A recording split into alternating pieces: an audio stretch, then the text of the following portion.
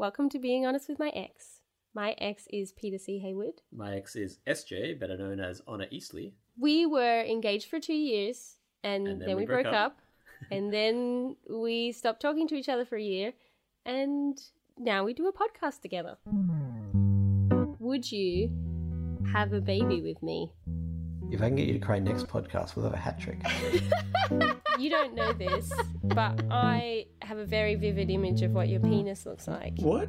If I met you now, I do not think that I would go out with you. Oh my god, I think if I met you now, I'd fall more in love with you than I did the first time. Hello, SJ. Hello. What day is it where you are? It's a Monday. I have the day off. Like, are you meant to have the day off? Yeah. I'm not like, I'm sick. No. Actually, I've been doing a thing of, usually I will just do everything. Like, if someone's like, do you want to come into work? I'm like, yeah, I'll come into work. Do you want to do this other thing? I'm like, yeah, I'll do that other thing. That's a good way to get ahead. But it's also a good way to, like, run yourself into the ground. No, that doesn't seem realistic. My August, I'm looking at, I think I'm basically going to be working full-time in August and trying to launch another podcast. And, now I'm going to be trying to fulfill a lot of Patreon stuff. And I'm feeling quite nervous about that. I have no useful advice. I sometimes burn out. Like, I burned out a few weeks ago, and then I got strep throat. Do you know anything about strep throat? No, I probably should have researched it or asked you about it at some point during that entire time that you were sick. Yeah, so I was out with strep throat for like somewhere between 7 and 10 days. And it's not a thing I've ever had before. I don't know if it's really common in Australia. It seems to be very, very common over here. So it's that whole thing of like going to a new continent and your body is not prepared for things. I learned well after the fact, it's not the kind of thing that normally goes away by itself. You're really, really meant to go to the doctor.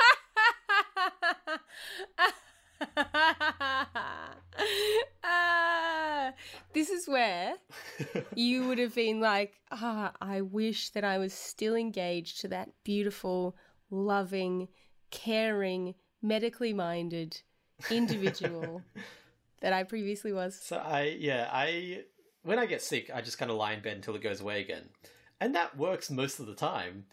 It turns out strep throat is a thing that you're meant to go on a course of antibiotics for, and I did not do that, and I really should have done that. And so I was sick for a long time. Like 10 days is a very long time to be super sick. I didn't notice I was sick for about 4 days. I was just like, man, I'm getting less work done than normal. Better work harder. And then on the 4th day was like, I am going to lie down for today because I was just not able to get anything done. Like my brain was just so foggy. So I spent 7 days in bed watching TV, which is kind of like a really, really, really nice side effect of being sick is that I get a chance to watch all the TV I never get a chance to watch. But yeah, I did not go to a doctor. I did not Google anything. I was just like, this will go away. And it did go away, but that is not a sensible way of dealing with it. When we were going out, this was like an ongoing argument where it would always shit me. And this is awful. I think I'm a bit more understanding now, right? Right? I mean, it would be hard not to be, but yes.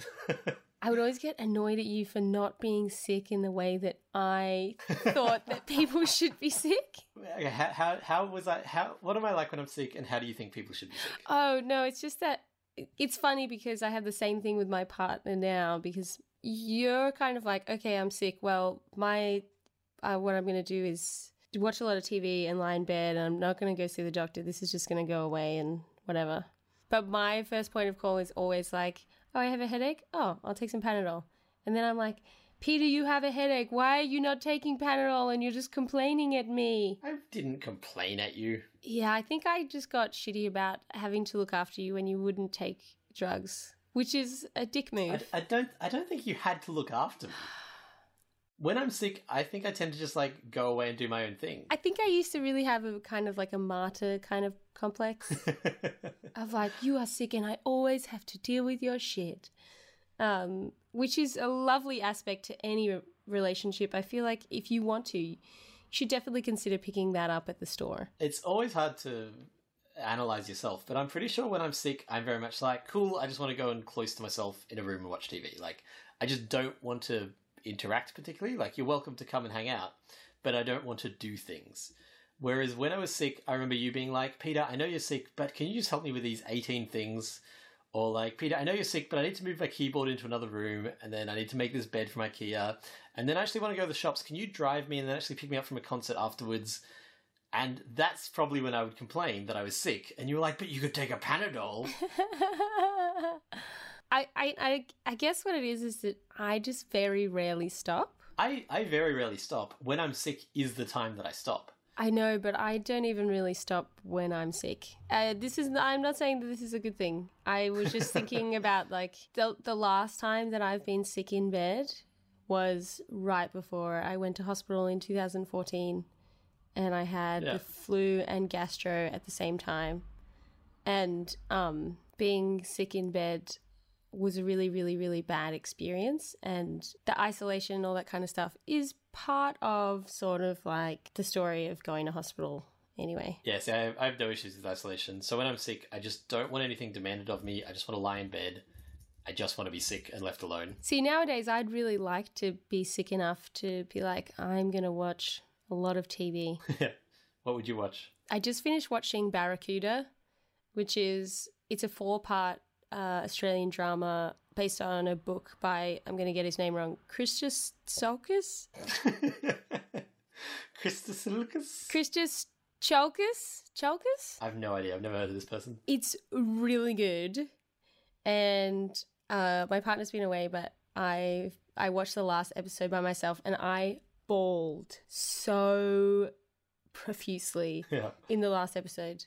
Yeah, you can't get it because it's on ABC iView. But anyone in Australia can get it for free. Because I like to work all the time, it's really hard for me to watch TV. Yeah, and that's why I don't really watch TV either. Yeah, it's I just don't make time for it. It's really hard. And so when I'm sick, I'm like while I was sick, over those 10 days, I watched a whole season of Daredevil, a whole season of House of Cards, 3 seasons of The Good Wife. Like, I watched so much TV. And the thing is, The Good Wife is an incredibly good show, and I didn't finish it. So now I'm like halfway through this TV show, wanting to watch the rest, and like I spent the last 2 weeks, last week, just catching up on all the work that I didn't do while I was sick. I'm mostly caught up now. By the end of today, I should be entirely caught up. But I just want to watch TV. Like, the new season of BoJack Horseman just came out on Netflix, and I'm like, I really want to watch that. I don't have time. So what I'll tend to do is when I'm washing up, or when I'm cooking, or when I'm doing any householdy things, I'll put TV on. But I don't like to do that for new stuff because you're not really watching it then. What's new stuff? Like stuff I haven't seen before. Oh, yeah, okay. This is going to sound weird. I feel weird about saying this. I don't know why. One thing I really like about being in a relationship is, for me, that's a guilt-free reason to watch TV. Actually, I realise I think I feel the same way. Yeah, and so you and I used to watch a bunch of TV because I like showing people TV and I like cuddling up and watching TV, and it's bonding time where there's no distractions from the TV, but also you get to watch TV. You are quite fierce on your enforcement of the no distractions while watching TV rule. Are you still as I think maybe you have a warped perspective of it, because you would go on your phone and then ask questions about the stuff you missed. No, but you were like, you can't like talk to the cat. I feel like that's not a fierce requirement. If I'm watching a TV show in the room with you, and you start having a conversation with an object that cannot interact with you or care that you're talking... A cat is not an object. A cat is an object. It's not an inanimate object. It is still an object. Yeah, you'd always have like really passive-aggressive responses. You'd be like, the cat can't speak English, SJ. And I'd be like, yeah, fuck you.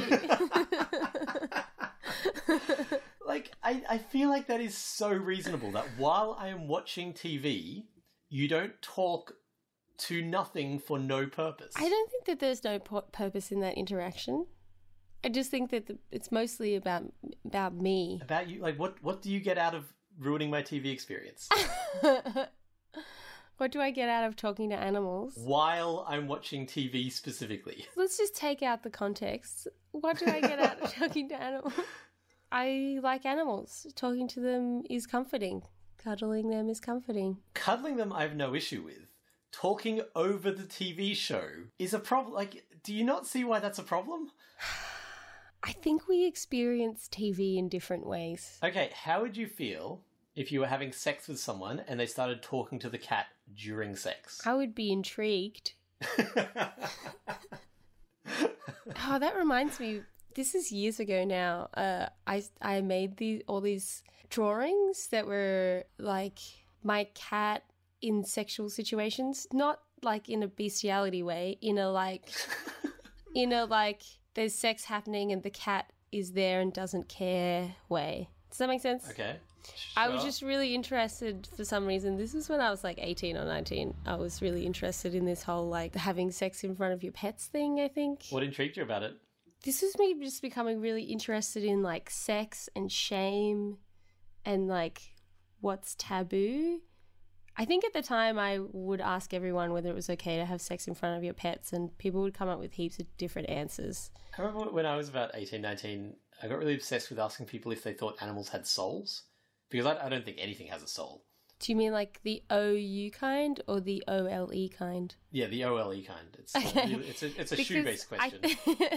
I agree. Cats, I mean, they don't have soles of shoes, but they do have soles of their paws, right? No, see, I don't believe that they do. I think it's a scientific conspiracy to fool the God-fearing people of this earth into this liberal bullshit. So I worked at a service station at a 7-Eleven kind of thing called Night Owl in Brisbane, and I would get very bored during my shifts. So I started chatting to customers, and there were a few of them that I kept in contact with for years. I remember being in Melbourne, and me and a guy were staring at each other, and I was just like, "I'm sorry, I know you, I have no idea how," and he was like, "I know you, I don't know how." And we worked out that like 5 years ago, he'd been one of my regular customers at this store, and he'd moved to Melbourne since then, and I was just like, "This is so cool." But the question that I would ask is, do you think animals have souls? And then if they said yes, I'd say, do you think worms have souls? And there's very, very few people out there who believe that worms have souls. And so there's this real like sliding scale of what has a soul and what doesn't that I was just so fascinated by. People have really different attitudes to different animals, particularly if they're cute. Yeah, absolutely. Like apparently it's illegal to eat cat in Australia. I would believe that, yeah. I've not verified this, but my brain is genuinely like, why? Why is that the line? If it's for like parasite reasons, sure, but I'd be very surprised if that's the case. We have attachments to cats, generally. So the idea that you would eat one of them is, no fun. Yeah, but people have attachment to cows. Some people worship them as part of their religion. Yeah, I know, but culturally, it's not as big of a thing. Cows have such beautiful eyelashes. Have you? Oh, they've got such beautiful faces. Particularly calves, because they've just got such giant eyes, big eyelashes. Ugh. You know what? I think that maybe what they should do when they're advertising like mascara is they should put it on a cow. No, but then people think the makeup is tested on animals. Actually, I just realized that as I said that, and this is maybe hypocritical, but I don't like when like a butcher advertises themselves using a cartoon like cow or something as their mascot. Because that's what people are eating. That's what they sell. I They know sell it's cow. what they're eating, but just the whole like really happy, charming looking cow selling Hang on. you eating it. Are you okay with McDonald's? It's all clown meat. Clown meat. Or grimace. It's just fried grimace. I was actually listening to a really interesting podcast the other day called Invisibilia, which is I think it actually is my favorite podcast now. I've listened to it before, but they just brought out a new season recently. And they were talking about opening the first McDonald's in Soviet Russia. There's no McDonald's in Soviet Russia? No, sorry. This was in the 80s. Oh, right, okay. So, and they were talking about how one of the big issues was the cheeriness that McDonald's has associated with its brand and how that didn't really work in Russia. They interviewed people in this episode. I haven't finished the episode actually, where they start talking about what training the actual employees did to become cheery. But someone was talking about how they were taught in high school that of the insincere American smile. Yeah. Like that when Americans smile, it's like they're being insincere and inauthentic and fake, which makes sense given like how those different cultures use smiling. Yeah. Anyway, I was just like, oh my God. Oh, actually, in that podcast, there was a really, really great story. It's the episode called Flip the Script. And they were talking about this guy who was going to be managing the like biggest oil rig in the universe. Maybe not the universe, in the world at least. The whole universe. In the world. Like way bigger than anyone had been before. And how to be able to do that, he needed to like change the culture of the workforce. Okay. The culture of like the oil riggers previously was very, I suppose, stereotypically masculine. Like, you don't ask questions, you don't show vulnerability. If your friend dies in front of you, maybe you stop work for 10 minutes, but then you just keep on working because you're a tough man. Yeah, that doesn't seem very emotionally healthy. Exactly. But the other thing that's interesting is that it's also not very safe. Because if you have people who can't show vulnerability, it means that they can't ask questions, they can't say when they don't understand something. Anyway, what they did was they got this half-blind French woman who runs this company called Learning is Leadership, I think, something like that.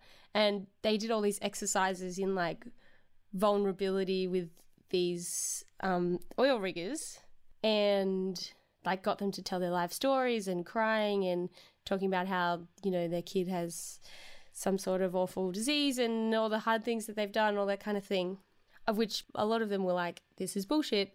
But after they did it, accidents went down by 84%. Whoa, really? Yeah. Huh. The narrator on the podcast talks about how like this new, brand new, revolutionary technological advance in terms of oil rigging, and I don't want to go into the ethics of oil rigging, mostly because I don't know anything about it, except that I have this concept that there's bad stuff going on. I just don't know what it is. Well, rig is actually a racial term. Oh my God, shut up. Oil rig is the politically incorrect thing. You should say oil drilling. I don't know. Shut up. So saying that like this piece of advanced technology was built on the basis of like all this fancy technological stuff and also male tears. Like these advances were built on redefining masculinity for them in some way. Exploring masculinity in a different way? Yeah. It was interesting. They had a point in there where they were saying that the whole thing became more safe as the people became more feminine. And they were making the argument that actually it was that they were becoming more themselves. Yeah, hiding themselves less. It's kind of interesting though. I just thought that was kind of a weird distinction because like they are definitely exhibiting more feminine traits. Yeah. And I just thought that was weird to be like you know how there's like poo-poo on femininity and then it's like, no, they're not becoming feminine. They're just becoming more themselves. Does that make sense? Sort of, yeah. I mean, I think it'll be hard to find anyone listening to this who disagrees that like our view of masculine and feminine is pretty fucked up. Yeah. And so, like, you could read that in two different ways. You could read that as, oh well, we don't want to say people are feminine, or you could read that as like, that's not feminine. Yeah. That's nothing to do with being feminine. It's Oh traditionally no, that's why I said sure, feminine traits. Yeah, but that is still saying the same thing. They're traditionally feminine traits. They're not actually feminine traits. Yeah. What we think of as feminine. Yeah. Was it you who was telling me that they did studies to find that the best way to get something out of a small group, so like I think it was Microsoft or Google, one of those big ones, was is to squeeze them really, really, really hard until they like kind of just like explode. Liquefy. Like they like No, they just like vomit, but there's ideas in that. Is to put people in small groups that they are comfortable failing in. Oh yeah, totally. I don't think failing was quite the word, but it was like comfortable taking risks. That's what it is. Yeah. If you have people in a small group where they are 100% comfortable to take risks without fear of judgment, that is how to get the best out of any workforce. Yeah. And so I feel like that would tie into what you were saying in that like being okay showing vulnerability is to be okay with taking risks. Oh, absolutely. It's something that I talk about a bit in my work. So when I run groups and trainings and stuff, so you know how you probably haven't been in many situations like this, but often at the start of trainings or groups or whatever, they have like a bit where they talk about group group values or group guidelines? All I remember is in high school, we did this activity that I remember hating, which is that they're like, hey, look, we don't want to tell you guys what to do, so how about we suggest stuff and we'll write it down, and that way we've come up with these rules as a group. Oh, yeah. And I was like, this is a scam. They're scamming us. They don't actually care what we think. Every single group is going to have the same rules written down. So I'd be stuff like, I reckon no one should be allowed to wear hats. You said that. And they were like, well, let's see what the group says. And I was like, oh, okay, so it's like a majority rules kind of thing. And they're like, well, yeah. And then, like, as it went on, they'd be like, oh, how about what if we're not allowed to talk over each other? That's a good one, isn't it? Everyone's like, yeah, that's good. And I'm like, you're just giving us the rules. These are not determining the group. Oh, like... But because I was funny, I was able to, like, make a few jokey ones, and everyone was like, haha, yeah, we should put that down.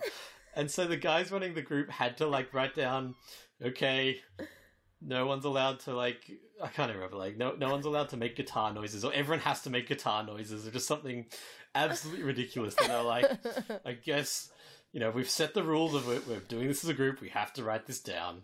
Is it like that?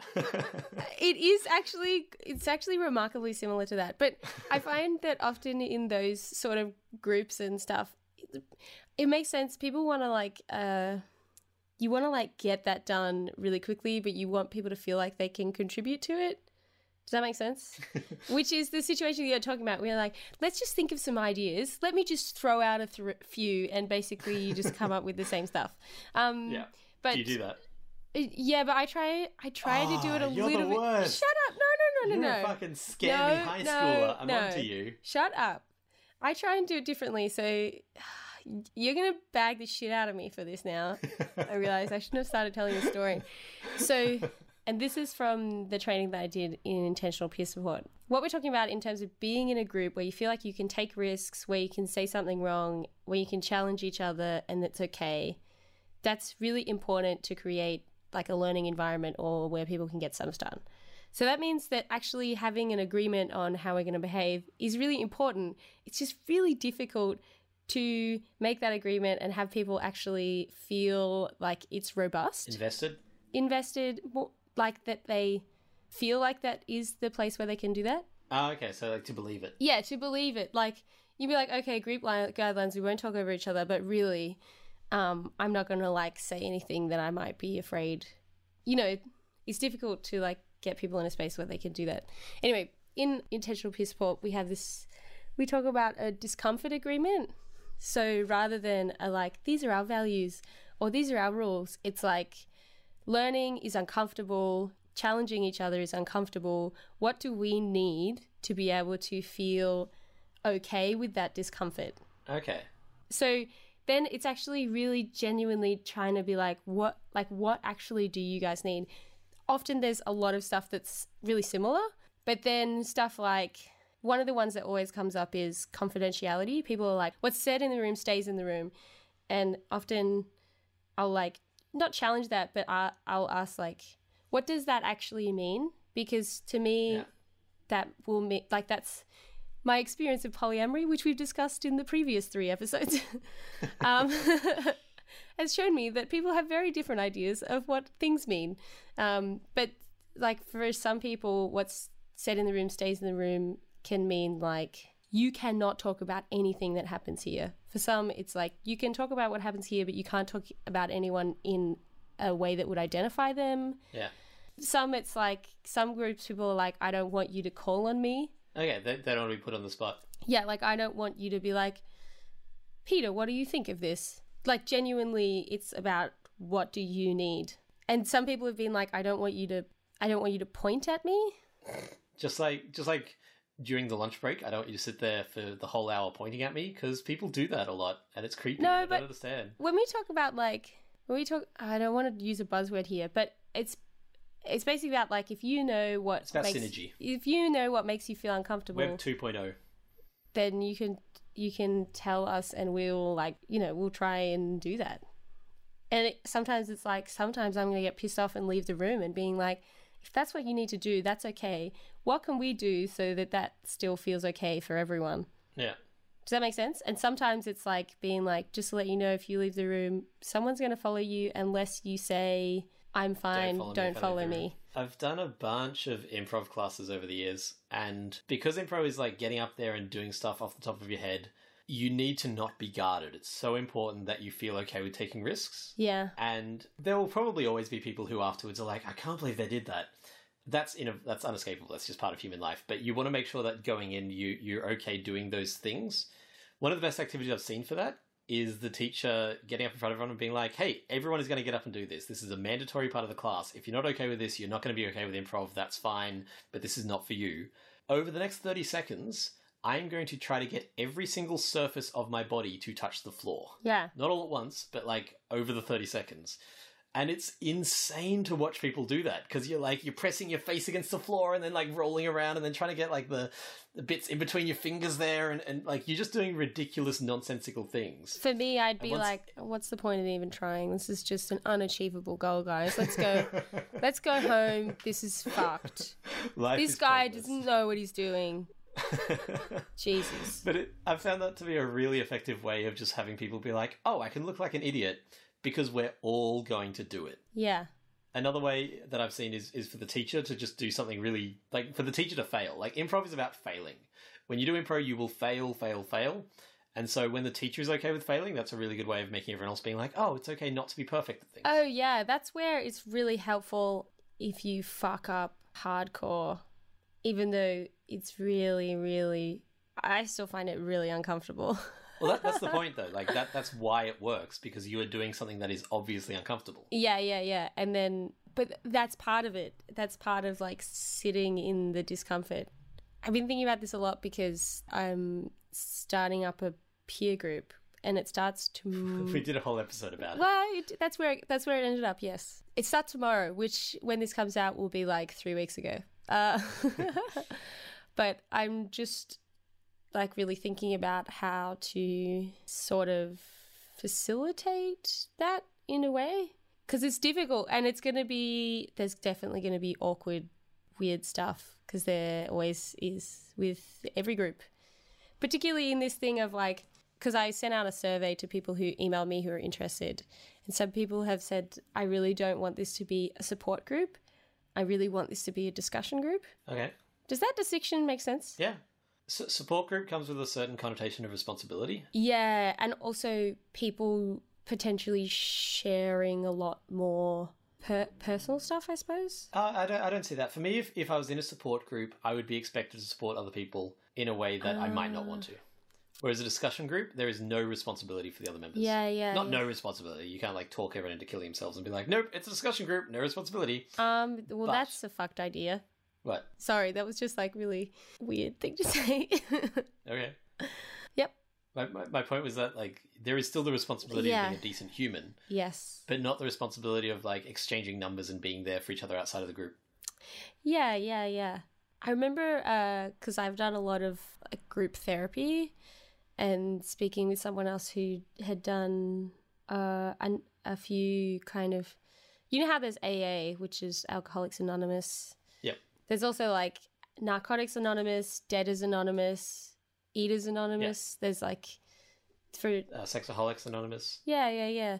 And you know, basically everything about AA is fundamentally flawed. Yeah. I don't know very much about it. So the guy who started AA got a vision from God, being like, you need to start this support group. Revealed like 20 years later that during the time of this vision, he was taking LSD. Yeah. So this vision may not have been as divinely inspired as people assumed it was. The seven steps of AA, one of them is belief in give your life power. over to a higher power. Yeah. And originally that was, I think, explicitly God. As it's gone on, they've been like, oh, it's not necessarily God, just any higher power. You can choose taxes if you want. But for a long time, it was explicitly like, hand your life over to God. And AA is, I think, the exact same level of effectiveness as quitting cold turkey, or as like any other kind of method, and way less effective than many other methods of quitting alcohol. Really? Where is this information from? I don't have the source. I can look it up. Like, I haven't memorized the That's thing like where I read really this. Surprising to me, just because so the thing, as I said, I don't know heaps about AA. I do know about the but I think it's belief in a higher power, But I've also spoken to people who've been involved, and they said, you know, the belief in a higher power could be anything. It could be that you believe that your life is meaningful, or, you know. Right, that's what I'm saying. Like, they've really taken this thing and been like, but it can be that. Whereas, especially when it started, it was really explicitly God. Sure. One of my favorite blog series on the internet is by, I can't remember his name, but he's the guy who, do you ever heard of VeggieTales? Yes. Where do I know that from? VeggieTales was a Christian animated TV series that was made direct to video for Walmart, I think, in the 90s. Huh. The company was called Big Idea Productions. And the guy who started it has done this amazing series of blog posts. It's long, like it's a hell of a long read, but it is literally one of my favorite reads on the internet, where he talks about the entire process of like how the company went bust. Okay.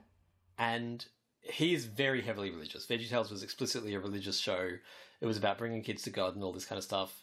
And oh my God, it's so good. He talks about, they started to have success. They started to have really good success.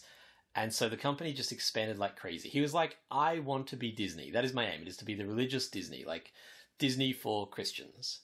That's what I want to do. But he didn't say that's what I want to do. He said, God told me that I was on the right path. Oh, right. Okay, yeah, sure. He knew that God wanted him to do this. He was like, oh, this is so clear. God wants me to do this. This is the correct path for me. The company started expanding, and because the company was expanding, the company started really expanding because everyone was like, other people are hiring people. I should hire some people. And so, like, over the course of 6 months, the company, like, tripled in size or something like that.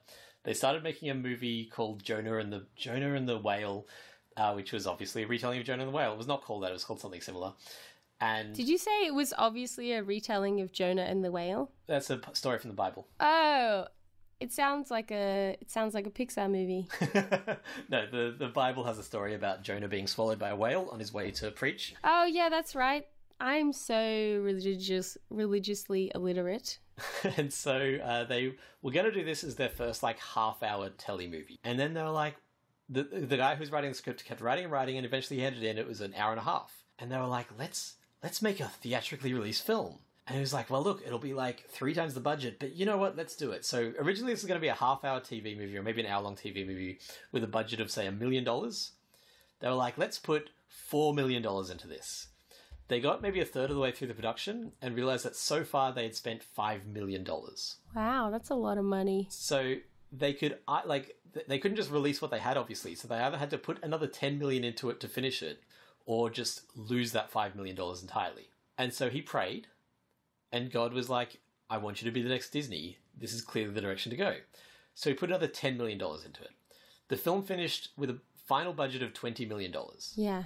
If this film didn't make back $20 million, the company was going to go bust. Can I guess that it didn't? So the best way to make a film make money is to market the film, which costs money. Checks out. So that they had the choice of either like putting $1 million into marketing or putting $5 or $10 million into marketing in the hope that that would drive them to make the whole $30 million back. So this $2 million film, or this $1 million film, ended up costing him something like $30 million and made a total of $3 million. Wow. Which, for the original $1 million budget, was amazing. Yeah. At the end of these blog posts, he talks about like the company went bust and they had to sell, and it's a really, really interesting, engaging read from start to finish. It's one of those things that you just have your hands over your face the whole time, being like, no, look behind you, don't go in there. At the very end of this blog series, he goes, and I realized as I, closed the doors on this company, that it hadn't been God telling me to do all this. I had been telling me to do all this. Yeah. God had been telling me to slow down. And that story, if you take God out of it, is a way less tragic story. Wait on, if you take God, what does it look like when you take God out of it? If it's not God telling him to do this stuff, he's not going to ignore logic and advice and press forward. He's going to think about it more. Oh, yeah. If you have God in your ear telling you to do a thing, you're going to ignore real-world evidence. Because how can real-world evidence possibly trump God, the creator of everything who is always correct? Then, when it fails, it's super easy to be like, turns out that wasn't God because God is never wrong. Like, it's so... I'm way less of a vocal atheist than I used to be, but I'm still very much an atheist. I kind of moved my vocalism to feminism, which is a much more interesting and pressing issue, I think, that affects more people than atheism ever did. Wait, and really? Yeah, I used to be as vocal about atheism as I am now about feminism. No, but I mean, I'm just curious about. I've never really thought about whether feminism is more important than atheism. Okay. Is there a question in there? Why do you think feminism is more important than atheism? Because I think that religion is way more transparent. It's really easy to see what religion is doing. All right. I think misogyny is really well masked. I was having this great conversation on Facebook, which, you always do on Facebook. Facebook is never anything but great conversations. That's what they should have as their tagline. Nothing but great conversations. I think it's a really interesting conversation about Ghostbusters, because the new Ghostbusters film is a remake of the original with a female cast in the place of men. And also, someone got banned from Twitter over this? Yeah, there's been a lot of drama around it. A common sentiment I keep seeing come up is people saying, guys, maybe people aren't bagging it out because it's women. Maybe they're bagging it out because it's not a very good film. And that's absolutely true. People are maybe bagging it out because it's not a very good film. But the level of hate that this film has gotten since the very first trailer, since the very first preview, is something I have never seen a film receive. Like, I've never seen people this angry about a film. And people are like, yeah, but that's because Ghostbusters is a classic and they shouldn't have remade it. And I'm like, remaking classic films has been the oeuvre of the last 10, 15 years. That is not the first time this has happened. So you have to look at it and be like, what's different here? Oh, look. And then, yeah, like I said, someone was like, I think you're reading too much into this. I think you're putting feminism in this when it doesn't have a place. And I was like, look at it this way. If you looked at a list of all the black people who were convicted for drug offences and all the white people who were convicted for drug offences, and you saw that every time a black person got convicted, they got twice the sentence. To go, yeah, I think it doesn't have to do with race. I think maybe it's the fact that they were doing drugs, that's why they got convicted, is to miss the point. It might be an average film. It might be a poor film. It might not be a good film. Those are all valid reasons to criticize it. The fact that it's gotten this level of hate, this level of anger and malevolence, has not, you've got to look at it and be like, what's different here? Similarly, if you look at black people getting twice the offence and you're like, yeah, they did a crime, they deserve to go to jail. No one's saying they don't deserve to go to jail. People are saying there's something fucked up going here beyond that. There's a really great article by The Guardian where they actually put some money into doing some research into their comments section. Oh yeah, I saw that. That was super I'll link to it in the show notes because it was actually really, really well done. But I think they found, of all their writers, the ones who copped the most abuse, the top 10, there was 8 women and 2 black men. I think that's right. No, it was 8 women. I think it was 1 black man and 1 white guy. And the white guy wrote in the fashion industry.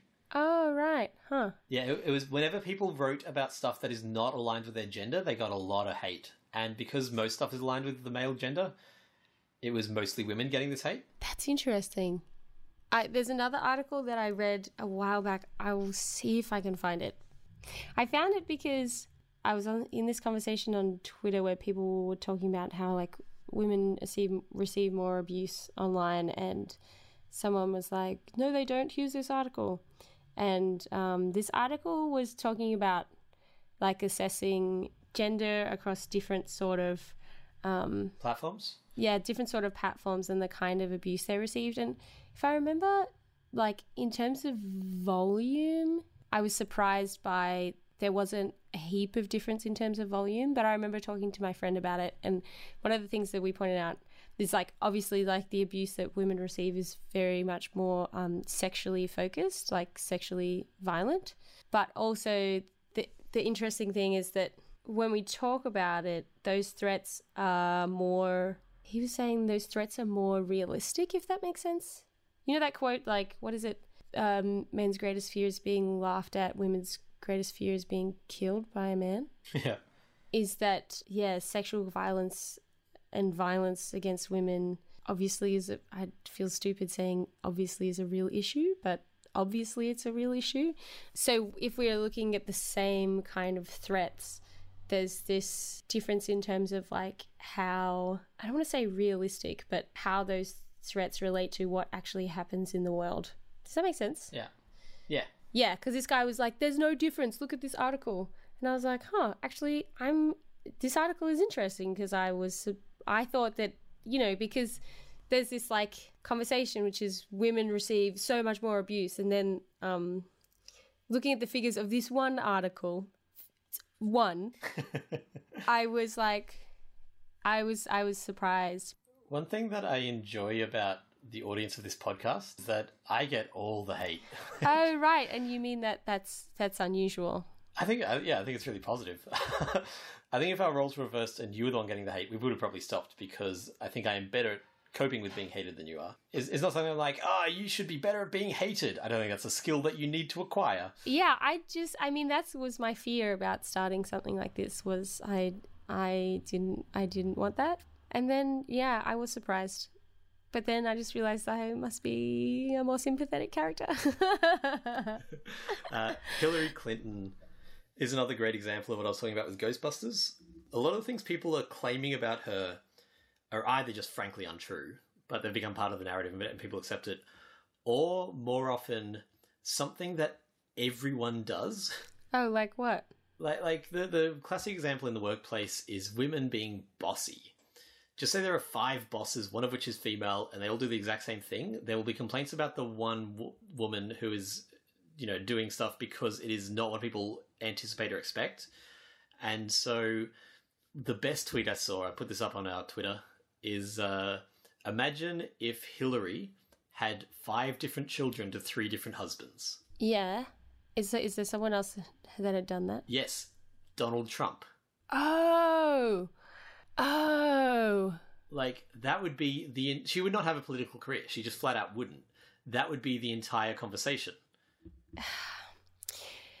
You should really fucking read The Wife Drought, man. I've talked about it before, and so there's like this kind of really clear-cut sort of bias in terms of how we look at men and women. And then there's The Wife Drought is a really good example of trying to explain why exactly is it that we don't have women in parliament. And, the complex social issues that are going on that aren't black and white and like we think. Just fucking read the book, okay? Okay, I'll to do this with all my spare time. Yeah, why did you not read it while you were sick? Why didn't I read a book about feminism while I was lying semi-conscious in my bed for 7 days? Exactly. That is a excellent and not at all dumb question. And so the reason I moved from atheism to feminism is I think that I don't really enjoy those terms like the patriarchy, and even misogyny is now so loaded. But I think that there's a lot there that is apparent. And I think speaking out about that is way more useful than speaking out about religion. The last example I'll give of that is I used to run a feminism group. I've talked about this in the past. When I first became a feminism, I was like, I will do the thing that I do best, which is run stuff. And so Did you say when I first became a feminism? Maybe. When I first became a feminist, I did what a lot of people do, a lot of men do especially, is like, I'll do what I do best, which is run stuff. And so I ran a little group and people got very annoyed. And I was like, but I'm trying to do the thing. And one thing that I noticed, and so this is entirely anecdotal, so it's not like proof, but one thing that I really quickly noticed was that every single time someone posted a post about a prominent woman coming out as a feminist, there are a lot of comments from women, mostly, being like, she says she's a feminist, but she's done this, this, this, and this. And that, to my mind, makes her not a feminist. Every time a man came out as a feminist, those comments were totally absent. Oh, as in it was like, thank you, what's that guy? Joss Whedon? No, I'm thinking McGorry. Matt McGorry? Is that his name? The guy from Orange is the New Black. He's like one of the most famous male feminists. I do not know that person at all.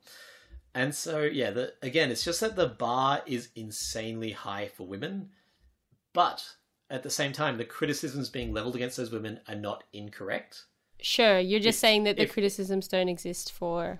Yeah, if 3 people punch me in the face and one of them's a woman and I'm like, arrest that woman, yes, she should be arrested for punching me in the face, but it is still fucked up that she's the only one being arrested for punching me in the face. Yeah. I see, in my mind, there's a lot of criticism of men coming out as feminists as well. Yeah, okay, that example is not as clear-cut, but my point is that in society in general, women are held to a way, way, way higher standard. Well, yeah, particularly if you think about, like, it's interesting, like, when... it's fucking shit's complicated. Shit is complicated. But I was just thinking about how there's this thing of like men exhibiting what would be traditional female characteristics as being something that's celebrated, like a man who's really engaged with his children and a sensitive, involved father is like celebrated, worthy of note. But like, you know, obviously, like it actually makes sense when we think about how we think about women, that women don't get the same kind of praise for the same thing because they're, you know, that's expected of them. Yeah. And so that's why I moved from atheism to feminism as my kind of soapbox. The reason we were talking about atheism is because I really think that if you're doing a thing because God told you to, that is a shitty reason to do a thing, because you are not going to hold it up to the same standards. You're not going to examine it as thoroughly. You're not going to think about it as logically. You're not going to listen to real world advice. And that's why I think that it's kind of fucked that AA was started by a guy who started it because God told him to. I think if it was still great, sure. Like, if the thing that you're doing, it doesn't matter that God told you to, then it shouldn't matter. But the fact is, people are more likely to do awful things without questioning it if they think it's divinely inspired. I understand where you're coming from. I'm really buffering on the whole. Okay, first of all, I don't know a lot about religion. So I'm like, often like, no comment, don't know. I didn't grow up in a religious household. I just haven't really engaged with it a lot. So I don't know. I'm just like, yeah, if it's good for you and you're not hurting anyone, that's good. We've discussed this in the past. I'm not a huge fan of the like, if it works for you attitude, because that is so often faulty. Yeah, it's messy and it's not. Yeah. And so that brings us to the central question of the podcast, which is, are you okay with animals being in the room while you have sex? Look, I think that it's fine. Yeah, I don't understand. I guess I understand why people have issue with it. It's not a thing that I would ever care about. Like, it might be like, I think it's fine. I think it's just potentially distracting. For me, the functional difference between a cat and a Roomba is that a Roomba is useful and has a warranty. Jesus Christ, you are such a weird person. Nah, everyone else is weird for liking animals. I don't know if it's a left-wing thing or if it's a my particular group thing, but on Facebook there is this overwhelming sentiment that I see in my Melbourne friends of, why would anyone ever like babies? Babies are crap. Everything a baby can do, a cat can do instead. Yeah, I think that there's some fundamental differences between babies and cats. Yes. Like, cats can't grow into people. Right, that's that's the one of the big ones. Yeah. And I get frustrated with this overwhelming sentiment of like, babies are shit, cats are the bomb. I don't know, right? So that's like a big life decision, and cats or babies. Yeah, cats or babies. And I really admire it when people are like, look, I don't want to have kids, but I like kids. Because that's... Yeah. Does that make sense? I have a friend who posted about that recently, and I was like... so good. Yeah, and I was like, this is great, because I hardly ever see... It's like you have to be on one side or the other. Hate kids. Because I feel... At the moment, I'm like, I don't feel confident that I would want to have kids, but I do like kids. And most people are like, I want to have kids because I like them, or I don't want to have kids, and kids are the worst thing on the planet. But it makes me think about...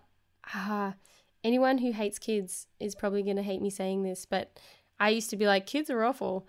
And I think it was like, for me anyway, it was a way of justifying. Yeah, no, I think that's probably reasonably common.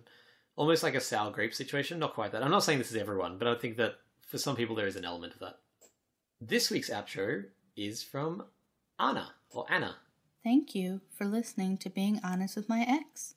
If you've enjoyed the podcast, subscribe to us on iTunes, leave a review, and inform your dear friends. SJ is my favorite daughter. Yes! I'm surprised that no one said that. That's right, no one said that. It's true, yeah, that's the first. Yeah. I don't know why I'd be a favorite. I am like an awful daughter. Are you? What do you do? I just like. Oh, you killed your parents. That's right. No. You just killed one of them. No, I didn't do that. I just like, spray painted my dad with shaving cream and glitter while he was asleep the other week. And he was like, look, this is convenient because I need to shave, but mostly I'm annoyed at you. Also, I'm actually going out to Pride, so this is really perfect timing. Couldn't be better. It comes out in every outro, but please do leave a review on iTunes. We learned that is a really good way of getting more people to listen to the show. So if you like the show and you think other people would like the show, chuck us a review, love. Do you want to say chuck us a review, love? No, I do not. Okay, do you want to say it more formally? Chuck us a review, love. I meant rephrase, but that works too. That's all from us. We'll talk to you next week. Bye-bye.